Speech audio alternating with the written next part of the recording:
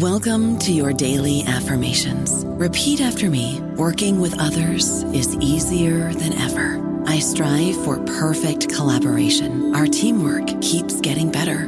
Yeah, affirmations are great, but Monday.com can really get you the teamwork you desire. Work together easily and share files, updates, data, and just about anything you want all in one platform. Affirm yes to start, or tap the banner to go to Monday.com. What if you could have a career where the opportunities are as vast as our nation, where it's not about mission statements, but a shared mission? At U.S. Customs and Border Protection, we go beyond to protect more than borders. From ship to shore, air to ground, cities to local communities, CBP agents and officers are keeping people safe. Join U.S. Customs and Border Protection and go beyond for something far greater than yourself. Learn more at cbp.gov/careers. Hello, everybody. This is Marshall Poe. I'm the editor of the New Books Network, and I'd like to tell you that we have a new and improved website. It has two new features that we think you'll love. One of them is a vastly improved search engine, so that when you type in keywords, you'll get a bunch of episodes really quick. The other is the ability to create a listener account, and in that listener account, you can save episodes for later listening, so you can create a kind of listening list. We think these features are neat, and we think you'll enjoy them. Please visit the site today.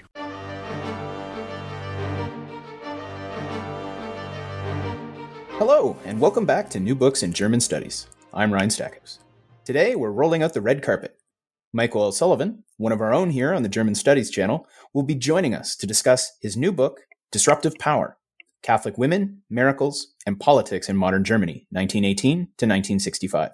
Disruptive Power, available from University of Toronto Press as of 2018, has just been awarded the Waterloo Center for German Studies Book Prize for a, quote, important book that makes the reader think again about the larger narratives that have so long shaped the story of German culture and history.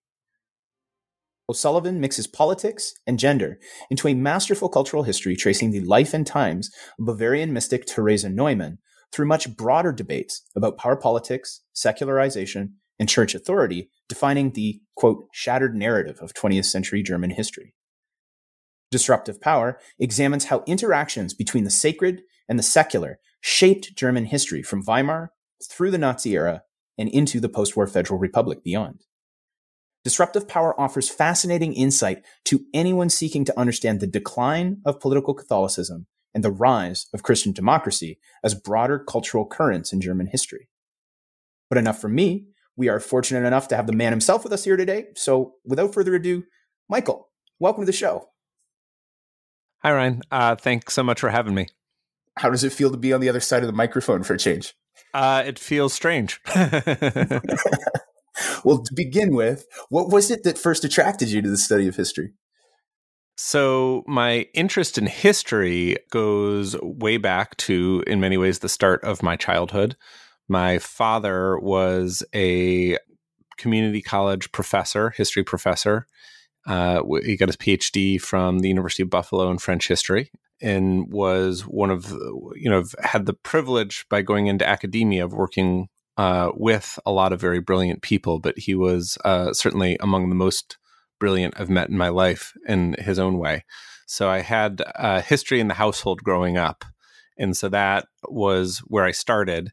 And in many ways, my story with history and German history is a story of mentorship, starting with my father, but then continuing on when I went to Canisius College. Although I was so passionate about history, I wasn't even sure whether or not that was going to be my primary major when I started college. But my first semester at Canisius College in Buffalo, I took a class with Larry Eugene Jones. And for anyone who has been through grad school in German history, they've probably read his book from the 1980s, German Liberalism During the Weimar Republic. And he was just an electric teacher and professor. And he mentored me very carefully when I was an undergrad. And then I went to the University of North Carolina to get my PhD in German history, where I worked with Konrad Jarosch, and he was a great mentor there. And I was fortunate to be at North Carolina at a time where it was just a great time to be studying German history there. Konrad was there. So too was Christopher Browning, who I'm sure many of our listeners know, and he was also a wonderful mentor. And toward the tail end of my time there, Karen Hageman was hired. And that was actually very good for me in that that was just at the time where I was really becoming very interested in the history of women's gender and sexuality studies. So she came toward the tail end of my time there, but she still made quite an impact on my work. A lot of excellent influences for the Forge, as it were. What was the story of this book? How did you come to write Disruptive Power? All right. So that's also a very long story. My initial interest in the field of Catholic history, and I've been sort of thinking about European Catholic history and German Catholic history for a long time. And that goes in many ways back to my days as an undergraduate at Canisius College. And I served as a research assistant for Larry Jones in my undergraduate years. And at the time, he was beginning to work on an aspect of his new book, which is about to come out on the non-Nazi right at the end of the Weimar Republic. But at that time, he was really looking carefully at the role of the conservative Catholic aristocracy in Weimar politics. And I thought about how his work kind of might intersect with some things I was interested in from my own life, I guess, in some ways when I was applying to grad school. And that was, my father's family grew up in a very, I guess you could describe it as a heavy Irish Catholic subculture in South Buffalo. And my mother grew up in kind of a rural town that was also very Catholic with a lot of German influence on it. And Larry was kind of looking at the high politics of Catholicism. And I decided I was ultimately, in the long run, very interested in the social and cultural history of Catholicism. So that's what I worked on with Conrad at the University of North Carolina. And I wrote a dissertation about German Catholicism and I guess secularization trends. And toward the end, I really started looking very heavily at women's organizations and the role of women in the Catholic Church. But I made a surprise discovery when I was in the archives in Germany when I was working on the dissertation. I just came across folders and I wasn't even sure what they were. So I ordered them, and I think they were labeled something like miraculous occurrences, something like that. And this was in the archbishopric, the archive of the archbishopric in Cologne.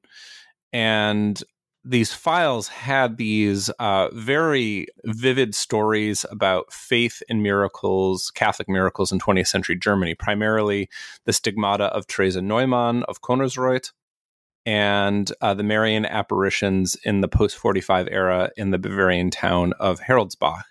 And Cologne wasn't even the home diocese for these events. They were just tracking how Catholics who lived in Cologne were interested in these things and traveling there and things like that. So I filed it away. Maybe I wrote 20 pages about it in the dissertation. But after I finished my PhD and I was interested in doing more research and forming my dissertation into a book, I really became fascinated with how can I work these miracle stories into this larger history of Catholicism that I was writing. And my research just became kind of endless and was going on. And I was putting out a lot of articles and book chapters and doing a lot of conference presentations, but the book just wasn't getting done. And I finally spoke to a couple people who set me straight. One was a scholar in Germany named Maria Anna Zumholtz, and another was my grad school colleague, Adam Sipe. And both of them in different conversations basically said, Michael, you have more than one book here. You need to focus on one thing at a time.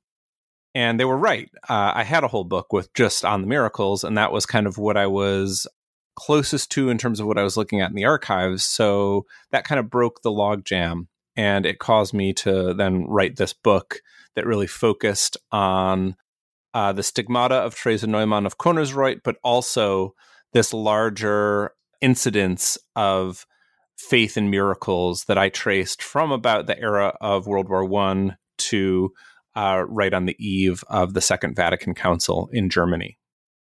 Why study the miracles, though? What are the big picture arguments you want readers to take away from this? When I was writing the book, I knew I had some really good stories to tell, right? When you're talking about faith in Catholic miracles, you get a whole cast of colorful anecdotes and really interesting historical figures, some of whom were very eccentric.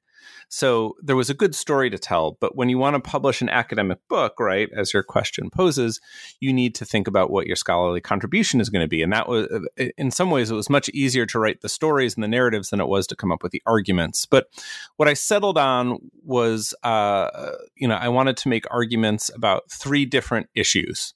All right. If the listeners can bear with me for a second, those 3 issues, I want to make arguments about religion. I wanted to make an argument about gender and religion, and I wanted to make an argument about religion and politics. So I'll start with number 1, and that is, more than anything else, this history, right? It's a history of religion, right? When you're looking at Catholic miracles or faith in Catholic miracles, you're talking about a book about religion.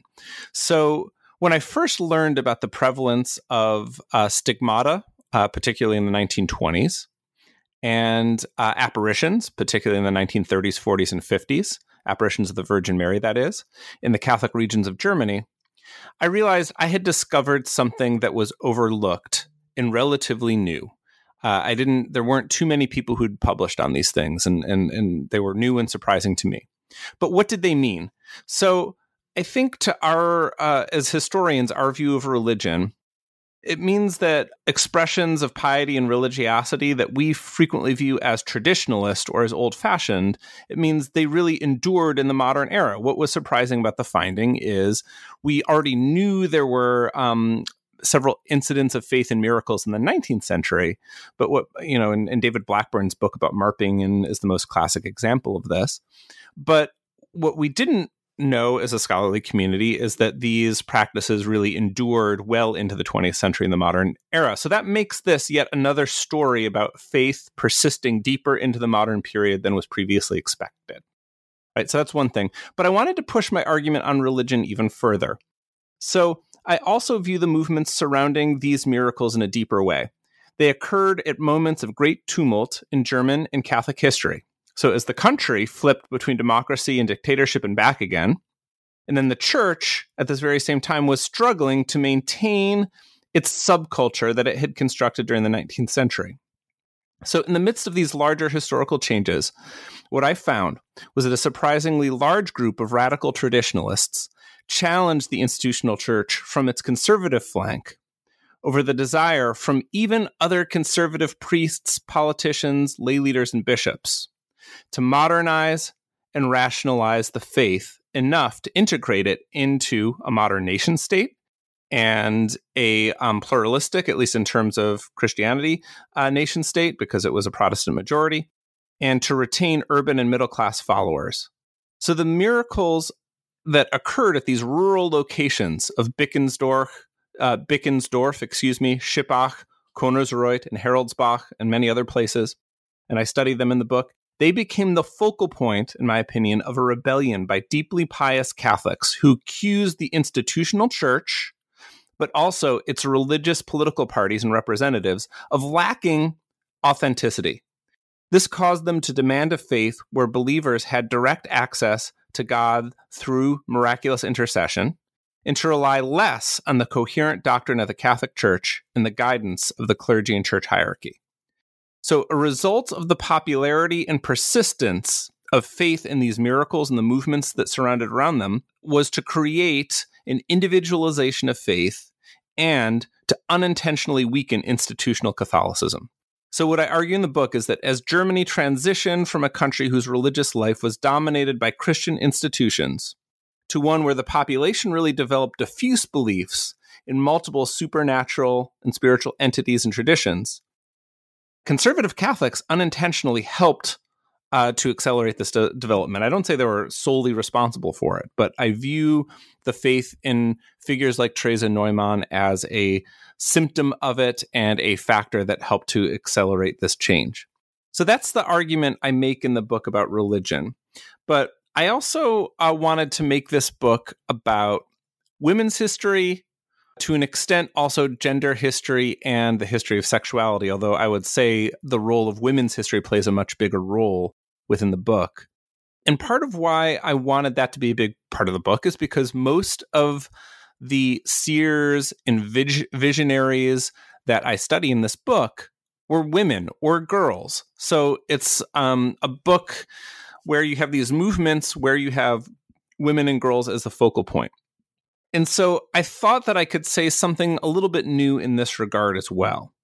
So the book certainly examines the place of women in German Catholicism, but certain types of women. So it explores how conservative and pious women and sacred figures, such as the stigmatist Theresa Neumann, it shows how they could attain agency within a deeply patriarchal church.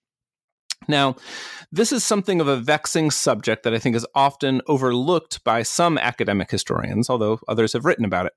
So if I can generalize a little bit here, most historians of Christianity and Catholicism, they tend to have little interest in gender studies, right? And so a lot of church histories exclude gender studies or women's history and things like that.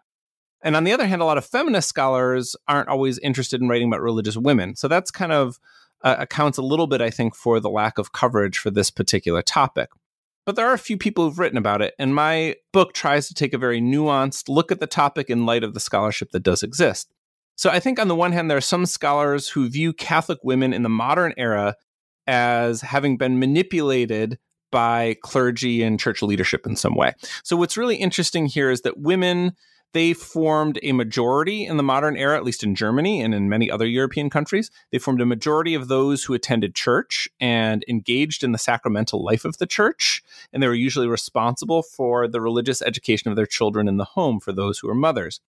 It was also women who sustained Catholic parties within Germany, Catholic and Christian parties from the 20s to the 60s, the era that I'm studying.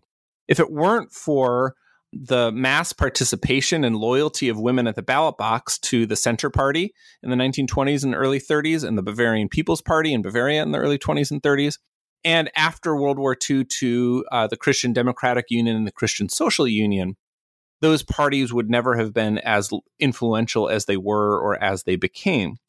So the scholars of the past who adhere to this manipulation thesis, they argue that this patriarchal church and this patriarchal environment largely repressed and took advantage of women through cultural pressure, pushing them into the private sphere and attracting them to the church through emotional forms of piety, such as devotion to the cult of the Sacred Heart and worship of the Virgin Mary as a saint. And those forms of piety received a lot of emphasis at the start of the modern age, starting in the late 19th century.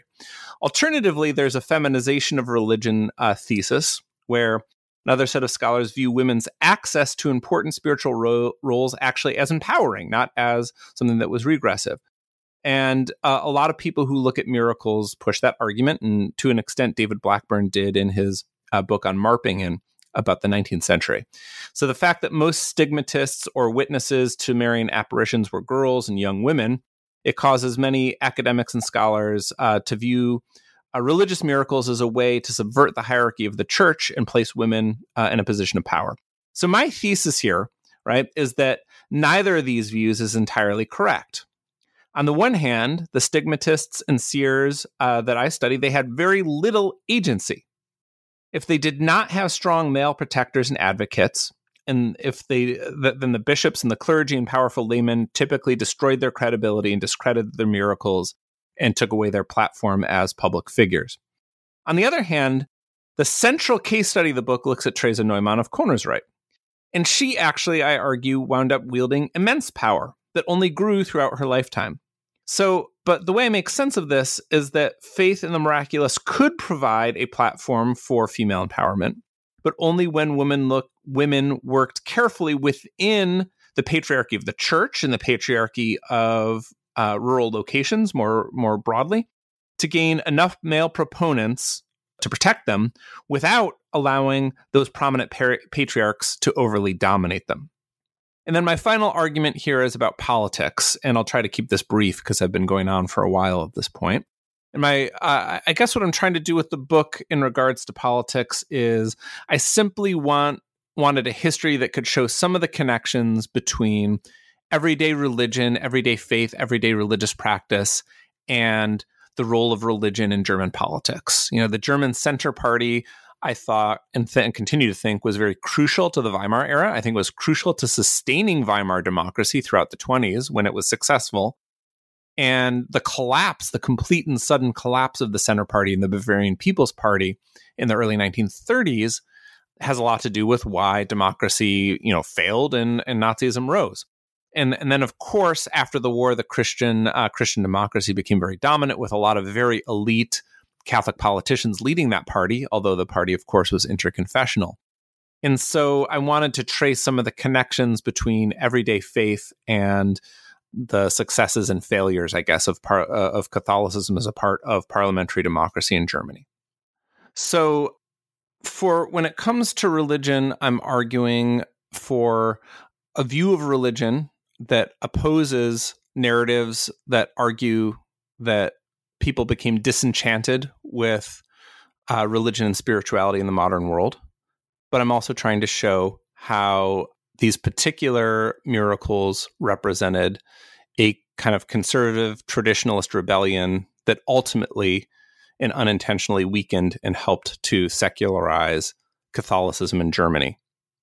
As far as my argument about women, I'm trying to sort of complicate views of the role of women in the church by looking at the tightrope that women had to walk in order to gain autonomy and power within a patriarchy like the Catholic Church, like the German Center Party or the Christian Democratic Union. And as far as politics go, I'm trying to point out that everyday matters of faith had an impact upon why political Catholicism failed at the end of the Weimar era and why Christian democracy was able to succeed after World War II. And this would be exactly the ambitious and encompassing scope that we're talking about. So you begin by setting the stage for what you describe as a generally overlooked revival of faith in the miraculous in Germany between the 1920s and the 1960s. So as you mentioned already, the Catholic Church had been promoting the cult of Mary and the cult of the Sacred Heart for several decades before you're raising the curtain on 1918. The question is, how widespread were reports of miracles in the aftermath of the war, and what kinds of debates were they sparking within the church? So I would say, and I think one piece of scholarship that really, I guess, helped me here was Patrick Houlihan's book about World War I, where he had some chapters about how soldiers at the front oftentimes would engage in what maybe one could call miraculous thinking, and how prayer to the Virgin Mary and kind of faith in small everyday miracles was prominent at the front. So I do think the watershed of the wartime experience, both on the home front and at the front itself, helped to spark this revival of Catholic miracles in the 20th century. And to accelerate it. Now, I think your question was how part of your question was how widespread. And what I saw happening in the 20s, based on my research, is that you had what was particularly popular in the 20s was cases of stigmata becoming very popular, or things related to blood and bleeding. What I trace in my first chapter were some of the predecessors to Theresa Neumann. You had, for example, a seer named Barbara Weigand, who was from a small town called Schippach, who I guess she was active prior to World War I. She became particularly popular during World War I, and then sort of there was some afterlife to her popularity after the war. And you had 6 or 7 others like her. Perhaps the most prominent predecessor or really contemporary to Theresa Neumann was Anna Maria Goebel of Bickensdorf, which was in the Diocese of Trier in Western Germany. And I don't think you could say that there was a concerted national movement prior to the rise of Theresa Neumann. But what you do see is lots of different local seers, some of whom were stigmatics, some of whom weren't. There was like a bleeding picture in Aachen that attracted a lot of attention. And it's almost like these little dots that are occurring and initially are not necessarily tied or related to one another. But you began to get religious journalists covering them, pilgrims traveling to see them, and a lot of that laid the groundwork then for the rise of Theresa Neumann. And she was kind of, her stigmata in many ways occurred at the right time, in the right place, in the right manner, that it just attracted the attention both nationally and throughout Europe of pilgrims who were interested in these sorts of phenomena.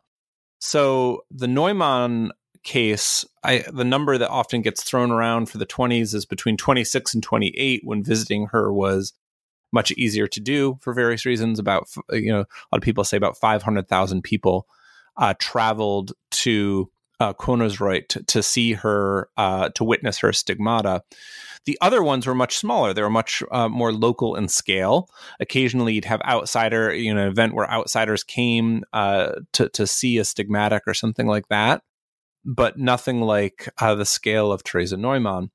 And what also happened with Theresa Neumann was a lot of people experienced her stigmata from afar. They didn't travel to Königsreuth, but there was a huge press that was churning out lots of different Catholic journalists, many of whom were not affiliated with Neumann at all, others of whom were, but they were churning out lots of content about her miracles and what was happening in Königsreuth. And Catholics all over Germany, all over Europe, and also in the United States were consuming it and experiencing her stigmata in that way. So let's discuss her. She explodes onto the scene in 1926 amid this broader discourse of Marian apparitions and stigmata in the post-war era. You describe her as fulfilling the needs of a Catholic subculture in search of less mediated piety to process the dislocations of Weimar. What's the story of her rise to prominence, and how does she manage to satisfy those desires? She grew up in Königsreuth. That was the town where she grew up and lived her whole life in. And Königsreuth is in the Oberpfalz, the Upper Palatinate, which is in Bavaria, and it's in a borderland area near what was then Czechoslovakia. And Theresa Neumann was born just before the turn of the century, and she became a public figure in 1926. Prior to becoming a public figure, she was the eldest daughter in a family of 11 children. Her father was a tailor, and Theresa Neumann, as the oldest child, was essentially a laborer. And she actually filled a very important role in the family as a laborer in helping to provide for the family as she was growing up. She did grow up in a very pious and religious household. It's hard to know exactly how pious because most of the histories we have of it were written after she was famous, largely by people who were invested in proving her sanctity, proving the legitimacy of her miracles, and so on. She wanted to be, allegedly wanted to be a missionary in Africa. This was her goal, that she essentially gave up on during World War I when her father fought at the front, and she had to help provide for the family throughout the war and in work and help take care of the family while he was away. What seems to have been a real breaking point in her life was there was a fire in Königsreuth in 1918, and she was part of a fire brigade to try to put it out. And in the process, she suffered a pretty severe injury. And after this injury, she just seemed to be plunged into this downward spiral of psychological and physical problems. And after the injury, she kept re-injuring herself. She kept falling over almost inexplicably and injuring herself again. And the list of the medical problems she had is almost unthinkable. She had several falls. She had severe back pain, partial paralysis. She had trouble with bowel control. She went blind, struggled with blindness. She suffered severe weight loss due to nausea. She had body spasms that were so bad they often caused her to pass out from the pain. She went deaf in 1 year. She had gastric ulcers and boils and bed sores. And so she went from being this very important contributor to her family to very quickly really becoming a dependent for the family who was bedridden and that everybody had to take care of. And she was always being taken to Waldsassen, which was the closest hospital, which I believe was about 6 kilometers from the town, to be studied and so on. She got a pension from the state. The medical diagnosis she received from the medical establishment was hysteria. So this is then where the miracles come in. She started to experience religious miracles in 1923. And between 1923 and 1925, she began to have some of her medical ailments alleviated, and she argued miraculously. The Saint Teresa of Lisieux was a saint she was always very consumed with in terms of devotion. And so on the day of her beatification, she was able to see again, and then she experienced another cure when Teresa of Lisieux was canonized. And then during Lent of 1926, Teresa Neumann, that was the first time she claimed to experience symptoms of stigmata. And this developed into a pattern from 1926, really for the rest of her life, for the most part, where she would experience what became known as the Friday suffering. And that was every week. And with special intensity every year on Good Friday, she would experience the stigmata. She would become ecstatic, usually at midnight on Thursday night, and suffered, and her eyes suffered for 13 hours, into Friday night or 1 a.m. or so on Saturday morning, I guess is what it would really be. And she bled from her head, heart, side, hands, and feet, right, during this Friday suffering. And she would see the Passion of Jesus broken into 50 scenes. And this developed into a pattern or almost an act for visitors, where she would act out what she was seeing in the 50 scenes of the Passions of Jesus of Nazareth. And her local priest, Father Joseph Nauber, would narrate for pilgrims what was happening. And there was one observer who described it as a drama of life and movement, where he would say it was happening and she would be acting it out. And after her ecstasies, she would fall into an infantile state where she was almost like an infant, barely responsive, could only give one-word answers to questions. And that was then followed by what was known as a state of exalted rest, where she answered questions by pilgrims and visitors in the voice of Jesus himself. And so she claimed other powers. She claimed to have other visions of other saints and other biblical scenes. She claimed to have the power of clairvoyance. For example, she often would identify strangers before they introduced themselves. She spoke in Aramaic during visions. And her most controversial claim was that she claimed that she fasted from 1926 into her death, subsisting only on communion hosts. And that was certainly the most disputed claim that she made. Okay. And so from 26 to 28, this is where she was kind of at her high point of popularity in the era of the Weimar Republic. About 500,000 pilgrims came to see her. And the bishopric of Regensburg disputed this popularity. They didn't claim that the miracle was fraudulent. What the bishopric said was, we need to be allowed to investigate this to be able to tell the faithful whether this is a real miracle or whether something else is going on here before we turn this into a site that takes in hundreds of thousands of pilgrims. And so there was immense tension between the bishopric and the family in Konnersreuth ultimately.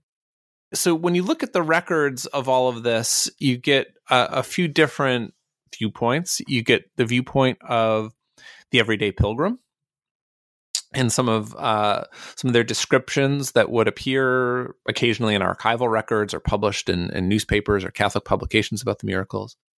And then you would get the writings of elites who were deeply invested either in opposing the legitimacy of this miracle or trying to prove its legitimacy. And so from that, you can begin to tease out some of the reasons why this miracle was so attractive. So I think certainly you get lots of stories of pilgrims, most of whom were Catholic, but I would say there were some who weren't Catholic who came also. Some out of curiosity, who then felt like seeing this woman bleeding from her eyes was a meaningful experience.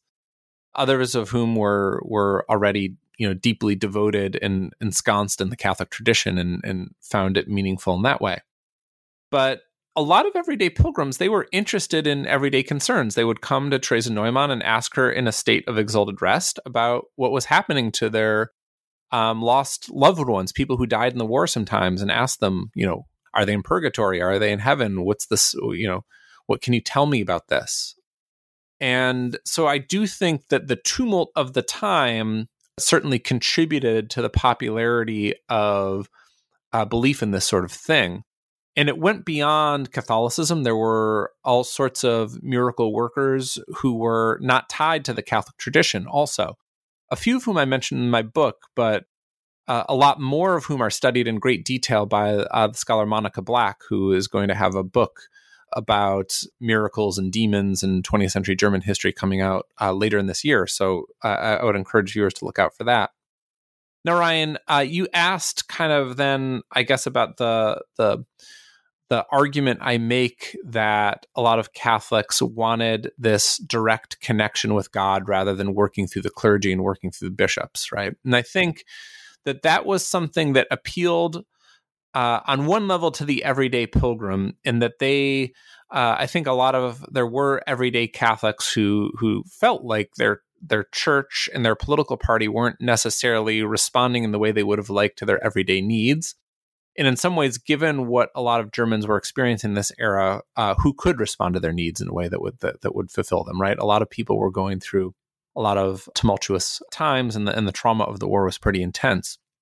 But there was also a set of elites who I think became very invested in this. And there was a circle that gathered around Theresa Neumann, which became known as the Konnersreuth Circle. And a lot of the elites in this circle were theologians, were journalists, elites in their own right, some of them even priests, right? And a lot of them, not all of them, but a lot of them engaged in a certain type of rhetoric that would accuse both the institutional church, the bishops, and the clergy, as well as, and the center party especially became a target for this, of inauthenticity, that they were not authentic Catholics, that they were losing touch with being authentic Catholics.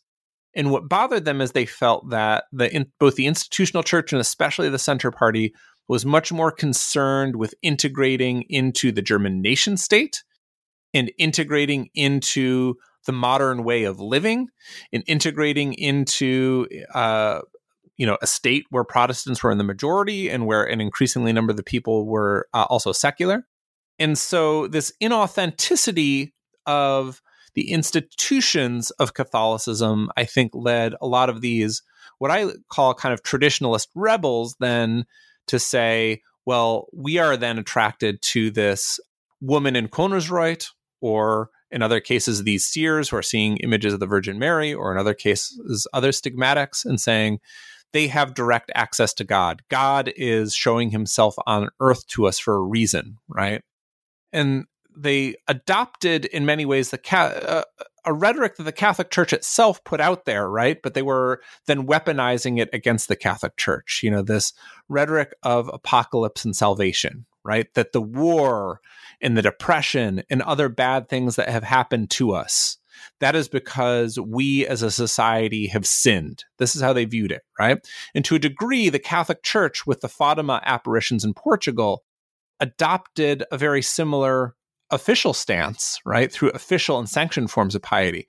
But these rebels kind of took it and ran with it and pushed it one step further, and in some cases weaponized it against the church by saying, you know, it's not just society as a whole that has sinned, right, by falling away from the church. It's you, the church, and you, the center party, right? You have become inauthentic Catholics, and you have sinned too. And this is what has created these apocalyptic conditions. God is punishing us. He punished us with the war, right? And even some people who traced one miraculous event to the other would say, you know, Barbara Weigand, this seer from World War I, she said that the war was punishment for the sins of Germany. And she said, in order to gain redemption from those sins, we need to build an enormous basilica in her hometown of Schiphach, right? And you, the church, you didn't accept her. You didn't sanction her miracles. You didn't build her basilica, right? You have failed us, right? And so we are being beset by even more apocalyptic punishments, right? And the only way to gain salvation, right, is through these miraculous movements. These miraculous movements were like God's Hail Mary to try to save everybody, right? To try to show that he exists and to attract more followers and to convert more followers. And you'll only gain redemption by doing the things that Theresa Neumann tells you to do, and by converting people back to Catholicism and by pushing more traditionalist form of Catholicism. But in the process, it did, I think, delegitimize the church to a degree, right? They were disobeying their bishops who said, don't travel and see Theresa Neumann until we have investigated it. They became very angry when the church would question whether or not Theresa Neumann was a legitimate sacred figure or not. I don't know about you, but I'm very busy and I don't have a lot of time to cook. That's why I subscribe to Factor. Eating better is easy with Factor's delicious, ready-to-eat meals. Every fresh, never frozen meal is chef-crafted, dietitian approved, and ready to go in just 2 minutes. You'll have over 35 different options to choose from every week, including Calorie Smart, Protein Plus, and Keto. These are 2-minute meals. Factor meals are ready to eat and heat, so there's no prepping, cooking, or cleanup needed.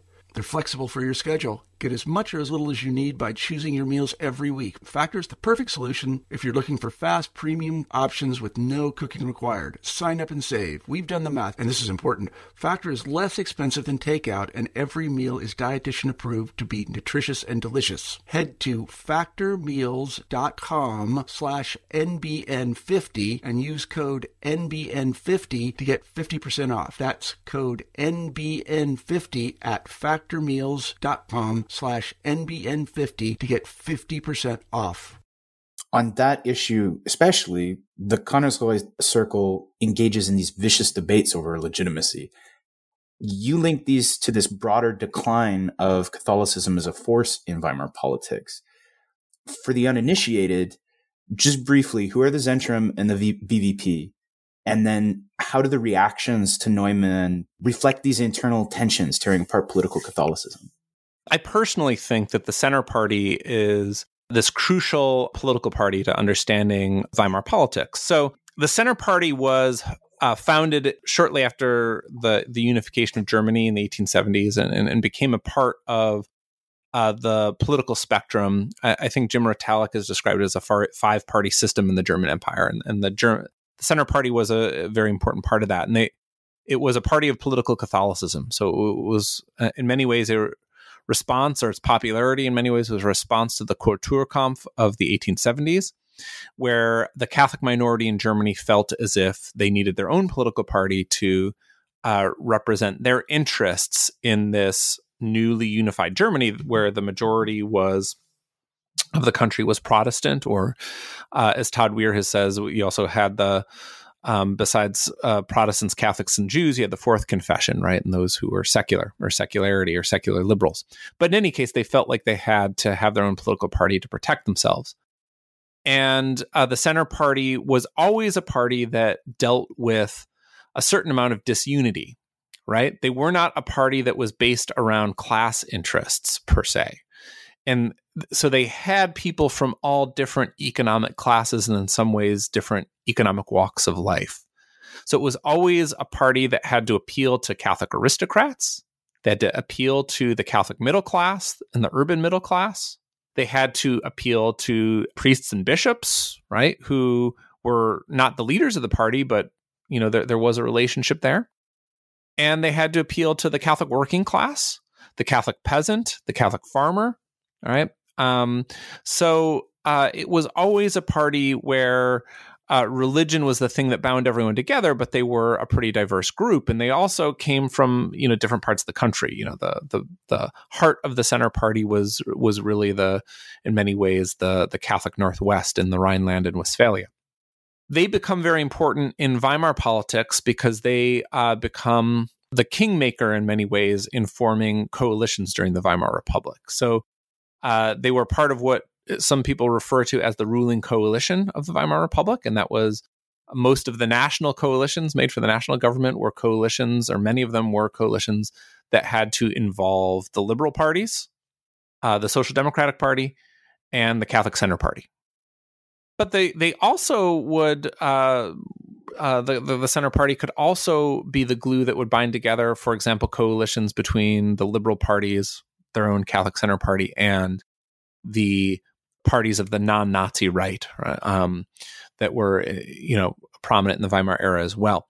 And then to answer your question about the Bavarian People's Party, the BVP, this was the Bavarian wing, I guess, of political Catholicism that was founded after 1919. And Bavarian Catholic had a much stronger connection to monarchy and the Wittelsbach monarchy of Bavaria. And the fall of that monarchy was upsetting to many of them. And so they founded their own party.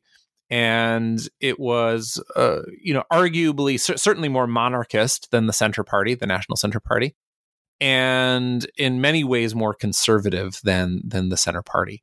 And so you had the BVP, the Bavarian People's Party, and the Catholic Center Party. They were the two, wings of political Catholicism.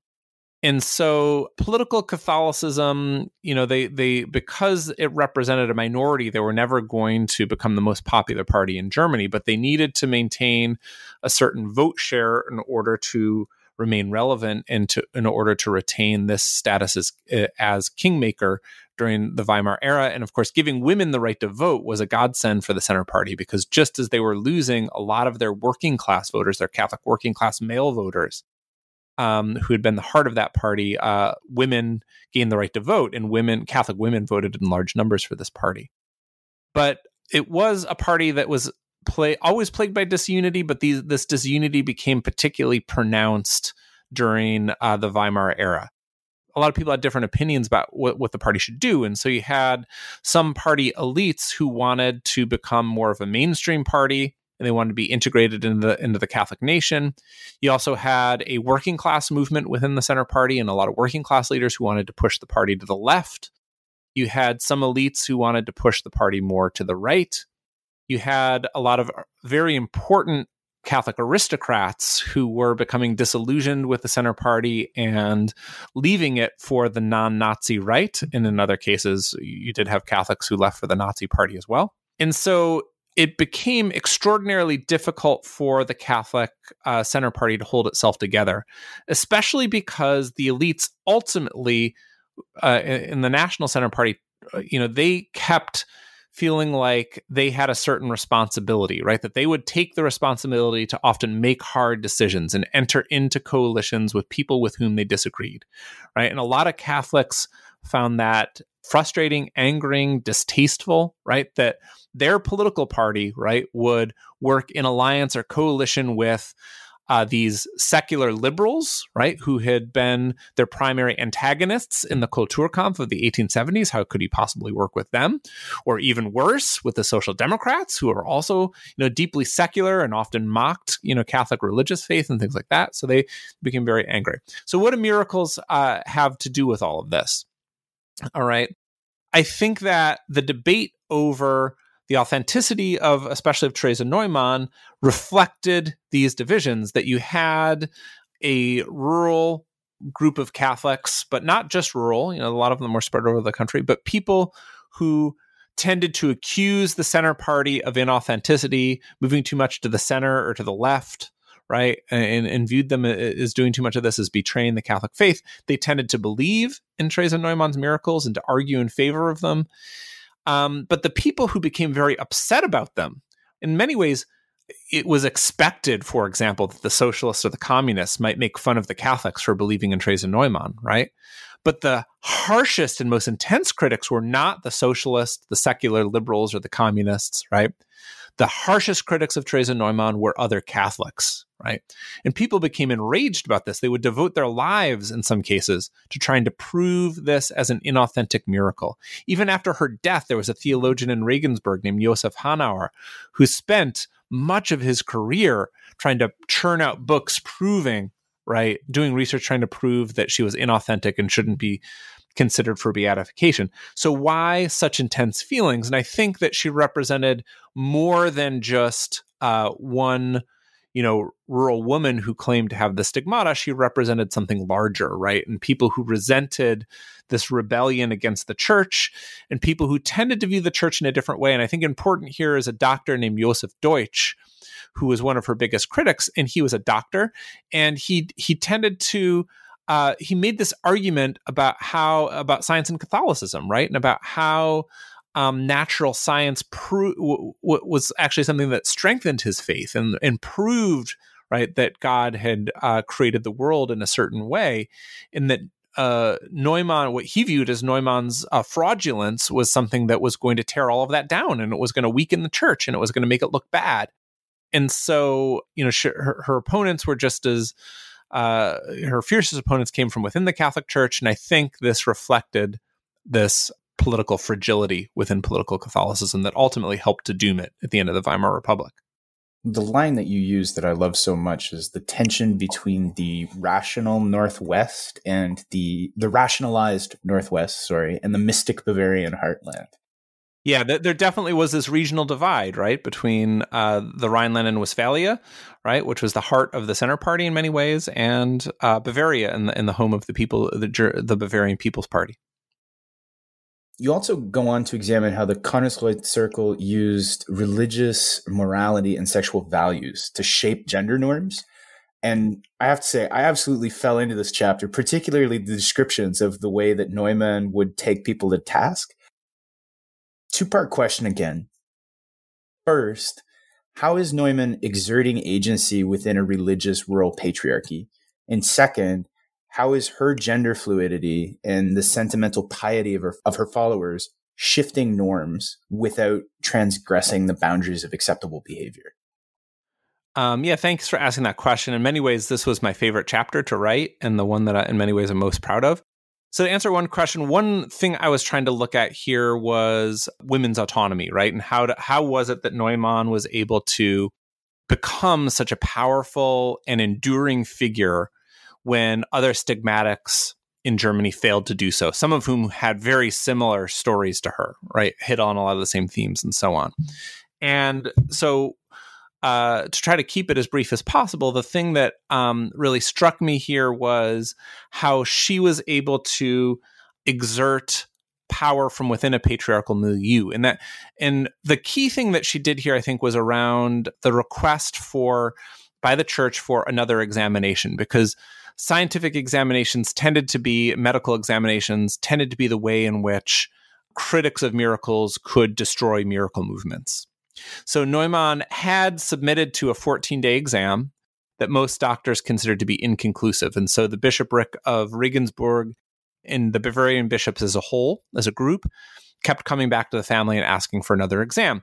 And the way Neumann would argue against it was twofold. But I think, one thing that she said is that the voice of God told me in the state of exalted rest that I shouldn't stand for another exam, so I'm not going to stand for another exam, right? And so that was bypassing the clergy through her own voice. But the most significant thing was her use of contrasting forms of patriarchy. And so her father was adamant that she not have another exam. And he argued, we submitted to one exam and we were told that was all it was going to be. And an agreement is agreement and you can't go back on it. And he took it one step further. And he argued, as a conservative Catholic, I'm afraid that my daughter's purity is going to be violated by these doctors, during these exams. And that in itself tells you how charged the atmosphere around Catholicism in the modern era is around sexuality and illicit sexual assaults and so on. But Neumann said, right, she took the argument, she said, well, you can't accuse me of being an out of control woman, right? I am just respecting the rules that my father set down for me in his household. Even as an adult woman, right, she maintained this, right? In her 20s, in her 30s, in her 40s, she continued to live in her father's house and said, I'm going to respect my father's authority over the authority of the bishop, right? So I'm going to respect the commandment that says I need to respect the will of my parents, right, over the Council of Trent that says I need to respect my bishop, right? And so by ensconcing herself in this passive role within her household, she was able to be much more aggressive, toward the fathers of the church who were coming and in many ways attacking her. And so she was also able to grow her power over time because she outlived a lot of her male protectors, her most important male protectors. And in the 20s, many of them died in the 30s. And so after the war, she was left with a lot more autonomy after she was able to endure for so long. Your second question was about sexuality, essentially the argument I make here is that Neumann's obsession with moral purity and her desire to police sexuality, which was a very pronounced part of what she did, especially in the town of Konnersreuth, right? And why did she do this? And why did she, promote her image as being chaste so much? And what I found particularly revealing was some of the sources that suggested the widespread nature of sexual assault in rural settings, where I believe it was her sister who wrote at one point that women in the countryside are particularly vulnerable to sexual assault, right? But her sister argued, we don't do so because we fight them, right? We'll fight back and we'll protect our chastity, no matter what. And you had these stories of Neumann prior to her accident in 1918, where she talked about fighting off 2 sexual assaults. One time she sort of leaped off the loft in a barn to save herself from being sexually assaulted. And another time a man kind of came on to her and told her to meet him at a certain point. And so when he showed up to meet her later that night, she hit him with a handle of a horsewhip or something like that to chase him off. So her chasteness in many ways was a response to protecting oneself from this vulnerability. But what she also did, and the other edge to this double-edged sword, was that she tended to use it also as a way to attack what she viewed as urban women, or as women who took a different view of sexuality than very conservative Catholic women. And essentially she implied that when these women are sexually assaulted, they're asking for it or something like that, right? That turned her into, and she tried to then turn Konnersreuth into something of a moral utopia, where if people would, if local establishments would try to host, dancing and things like that in a tavern, she'd organize boycotts of them, and she would get her priest, Father Josef Naber, to condemn those people from the pulpit and things like that. And sexual purity also became a way to attack opponents. She attacked one of her biggest critics. And the family suggested that when he was examining her the first time he came, that he inappropriately touched her breasts, right? And so the family banned him from ever coming back again. It was used as a way to kind of smear opponents as well. Well, that's what's so interesting about it, is the way that she uses this to, essentially, like you say, use it as a bludgeon against her opponents, but also against people who are attempting to assert control over her.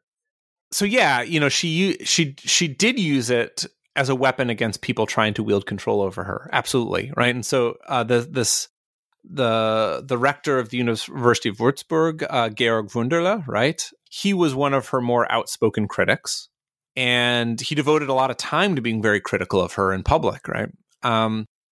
And this was used by the family to try to suggest that his critiques came from the shame of having essentially tried to sexually assault her when he examined her, right? So, and if you get into the era of the Third Reich, this gets a little bit more complicated, right?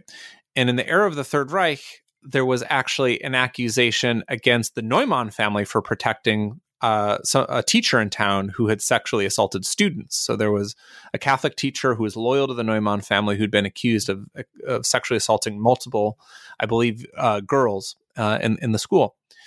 And the Neumann family actually paid for his defense. And Teresa Neumann said in a state of exalted rest that he was innocent and so on.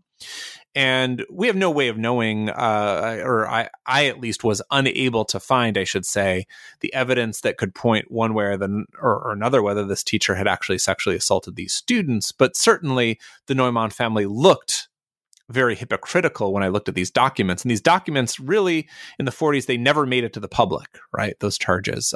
This was largely going on within the town.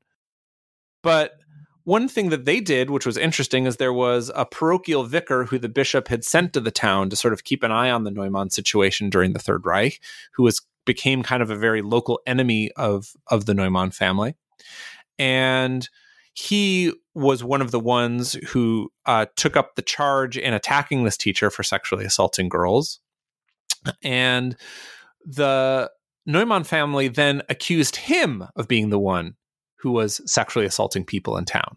And so they tried to, certainly they look a lot less chaste and pure when one looks at this story, but they also tried, in order to defend themselves, they tried to sort of flip the script on this parochial vicar.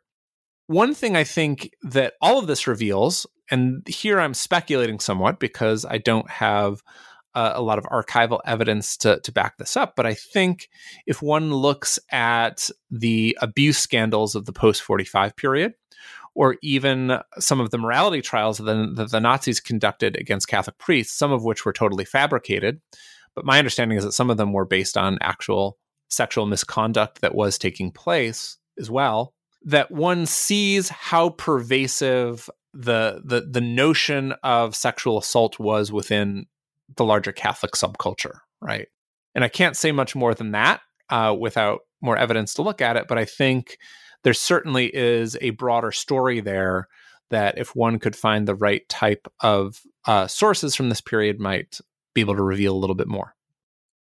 So looking ahead to now the Nazi years and the post-war Federal Republic, as I understand it, you're advancing three arguments about the significance of miracles generally and Neumann specifically.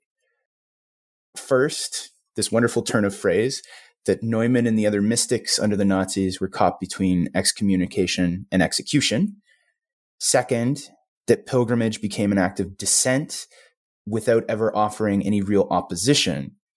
And third, that engagement with miracles allowed Catholicism to continue this development into a more private form of faith. Can you unpack this for us? There's a lot going on in these years. Okay. So I think the main thing I could say about this era is, the title of the book is Disruptive Power, and I think I titled this chapter Disruptive Potential, and so I think, part of the premise of the whole book is that these miracles had the power to disrupt, right? And so to take your final question first, one way in which this disruption continued was through the personalization of religious faith, right? I think religious institutions were disrupted by this age of miracles, and that the personalization of faith occurred not exclusively because of, but at least in part because of this continued faith in miracles. And I think the Third Reich provided the context for a deeper privatization of faith, because that is what the Nazis wanted, right? They wanted to stamp out public manifestations of Catholicism. They didn't like when the Catholics did their public processions. They didn't like when they were real public about marches to their pilgrimage sites. They didn't like the fact that they had their own youth groups at the start of the regime, right? And they wanted people to be, in the Hitler Youth. And so in those ways, the Catholic Church was a threat to the coordination process in the early 30s and to the totalitarian nature of the Nazi state.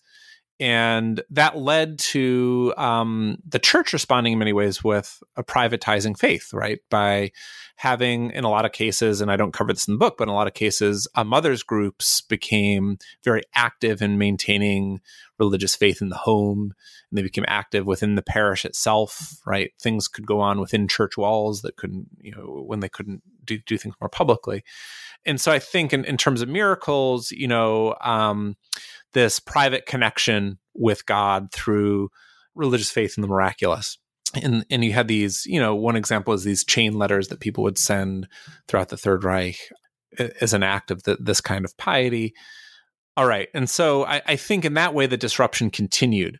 But the reason why I call the chapter Disruptive Potential has to do with whether or not these miracles disrupted the Third Reich as a state form or as a regime at all. And I think there was the potential to do so. And I think the Nazis were threatened to a degree by the existence of these miraculous movements. But I think these movements didn't fulfill their potential for disruption. And Theresa Neumann certainly didn't as an individual, I would argue.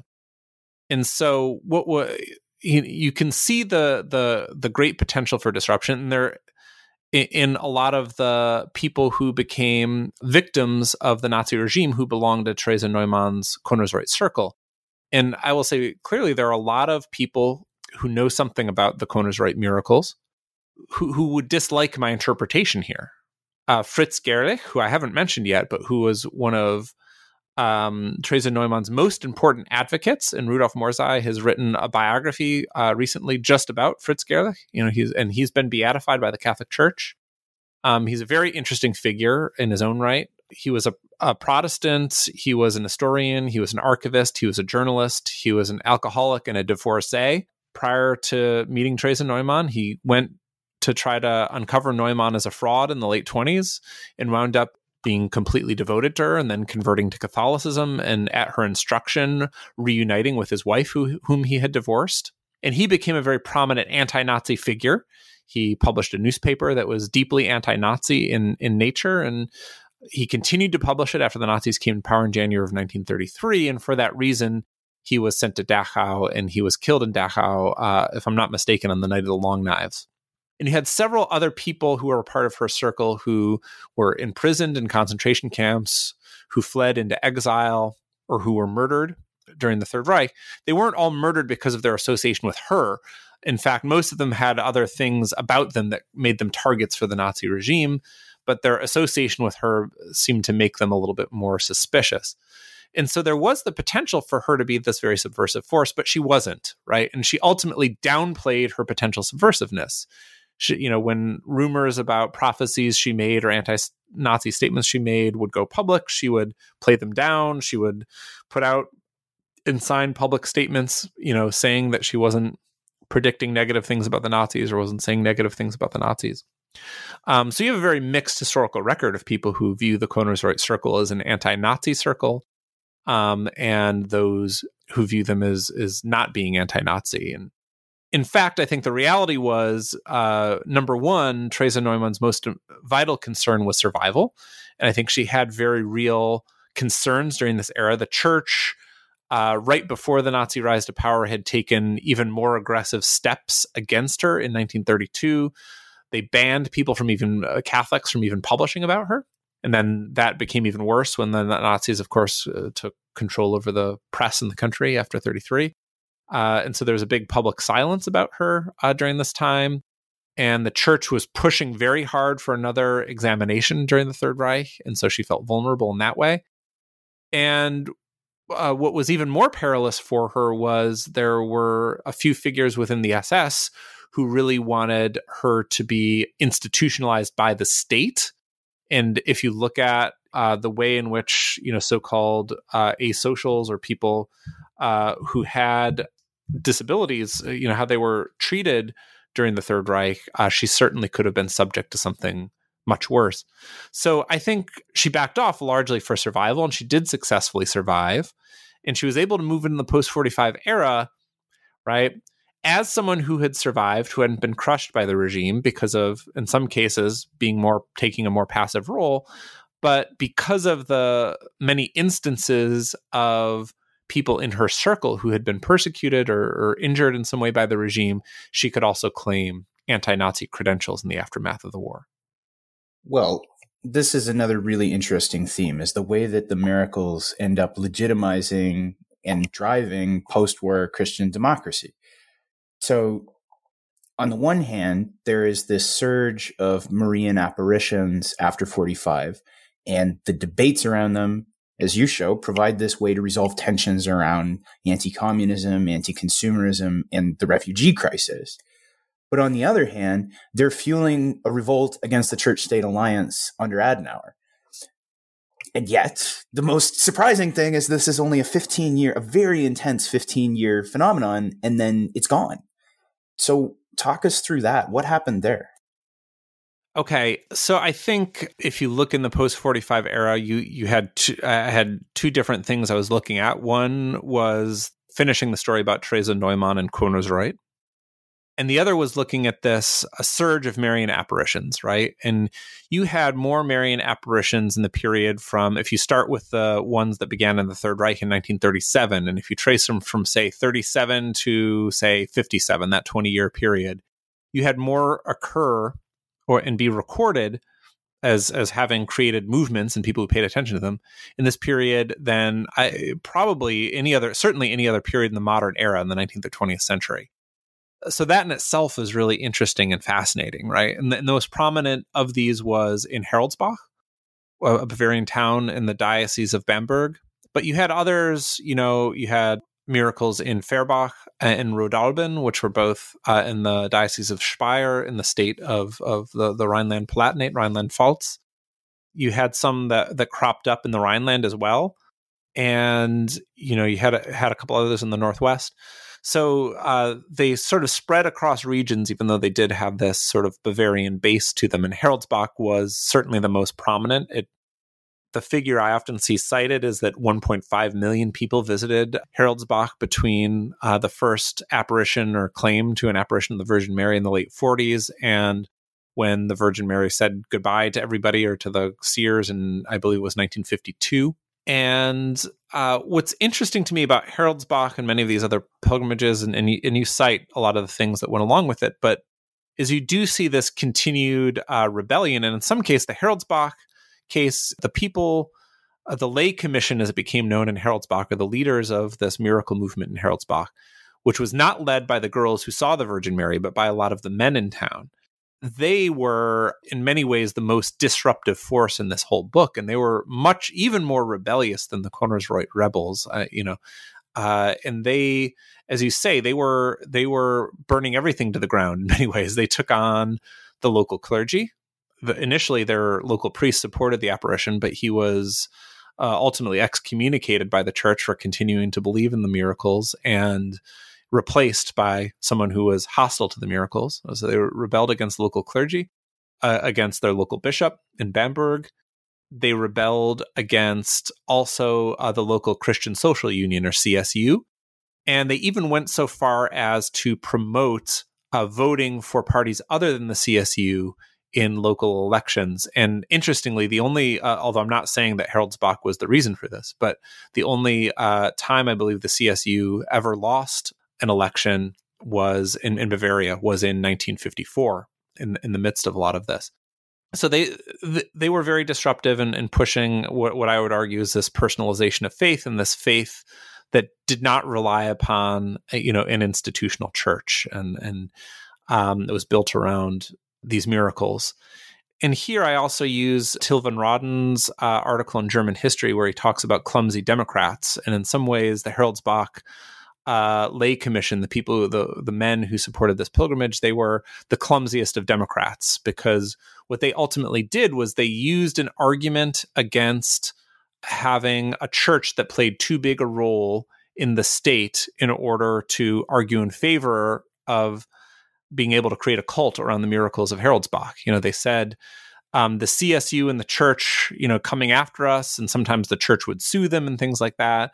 And they argued, this is an instance of the Catholic Church having too big a role in the new federal republic, and we need a separation of church and state so that religious people like ourselves can practice our faith the way we want to practice it, right? And they began using liberal democratic arguments essentially to take on Christian democracy and the church-state alliance that was at the heart of the Christian Democratic Union. So that was interesting. And then I think Theresa Neumann's history tells us something. I won't get into all of it here, but why does it come to such a crashing halt? Why, when she dies in 1962, was she kind of the last miracle worker standing of this whole movement at that point? And I think if you look what happened with her image in the 50s is, in many ways, she goes from being a deeply sacred figure to something of a symbol of she came to symbolize something about Bavaria, right? A symbol of Bavarian identity, as much as she was a religious figure by the late 50s. That a lot of people came to view her, I wouldn't necessarily say in secular terms, but certainly in less profoundly religious terms.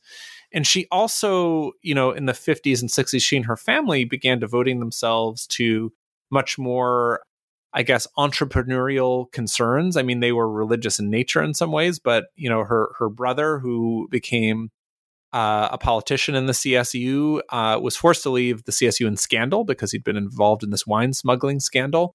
And one reason why he was doing this is that the Neumann family wanted to be able to buy property abroad in case the Cold War went south and the Russians invaded. They were right on the borderland with Czechoslovakia, but they were interested in more materialism. And then she became very interested, I think, in her material legacy toward the end of her life, where she devoted a lot of her attention to raising money to building a seminary and a convent near Konnersreuth, which again are very religious endeavors, but it's a different sort of thing than, where earlier in her life she seemed devoted to, or at least she claimed to be devoted to, converting sinners and getting as many people to be Catholic as possible. It seemed she became more concerned with an institutional legacy toward the end of her life. And I think that speaks to the way in which the economic miracle and the commercialization of the economy and the consumerism of the economy sort of was winning the day by the late 1950s. And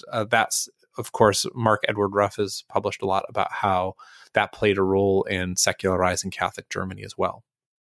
Well, it has been an absolute pleasure to have you on the other side of the microphone here today. But as usual, the traditional question before we go, what are you planning next? You've got this whole other book lined up. Yeah, so I'm working on another book, and it's about women, gender, and sexuality, I would say, in the German Catholic Church from the 20s to the 60s. I'm looking at the same time period, but I'm largely looking at primarily at women's associations, the two main Catholic women's associations in Germany, and then some movements by men that I'm looking at a male morality league in Germany and the movement around the Jesuit preacher Johannes Leppisch in the 50s. And I'm looking at the interaction of women trying to gain autonomy with the church and their interactions with the patriarchy as represented by these other groups. But I'm also particularly interested in how the Catholics of Germany responded to papal encyclicals in 1930 and 1968 about birth control. Well, when the time comes, we'll be happy to have you back on. Great. Well, thank you very much. Thanks for joining us today. Yeah, absolutely. Thanks for having me, Ryan. Well, that does it for us here at New Books in German Studies. Once again, we've been hearing from Michael O'Sullivan about Disruptive Power, Catholic Women, Miracles, and Politics in Modern Germany, 1918 to 1965. Disruptive Power, available from University of Toronto Press as of 2018, is the deserving recipient of the Waterloo Centre for German Studies Book Prize. Disruptive Power offers fresh perspective on the deep history of political Catholicism and Christian democracy, both political juggernauts in German history, so it will be of immense interest to anyone dealing with either of these movements specifically, or the cultural history of Germany more broadly. It's also chock full of colorful characters you might imagine, so it's a good read to boot. Anyway, with that, I'd like to thank you for joining us, and hope to see you next time. Until then.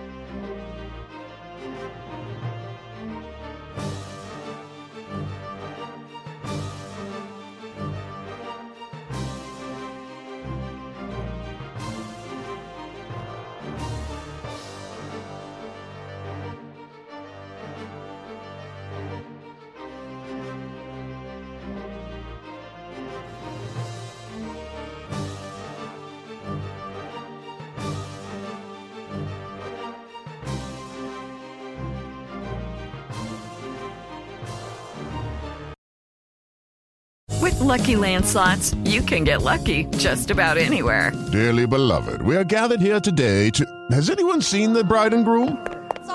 Sorry, we're here. We were getting lucky in the limo and we lost track of time. No, Lucky Land Casino, with cash prizes that add up quicker than a guest registry. In that case, I pronounce you lucky. Play for free at LuckyLandSlots.com. Daily bonuses are waiting. No purchase necessary. Void where prohibited by law. 18+. Terms and conditions apply. See website for details.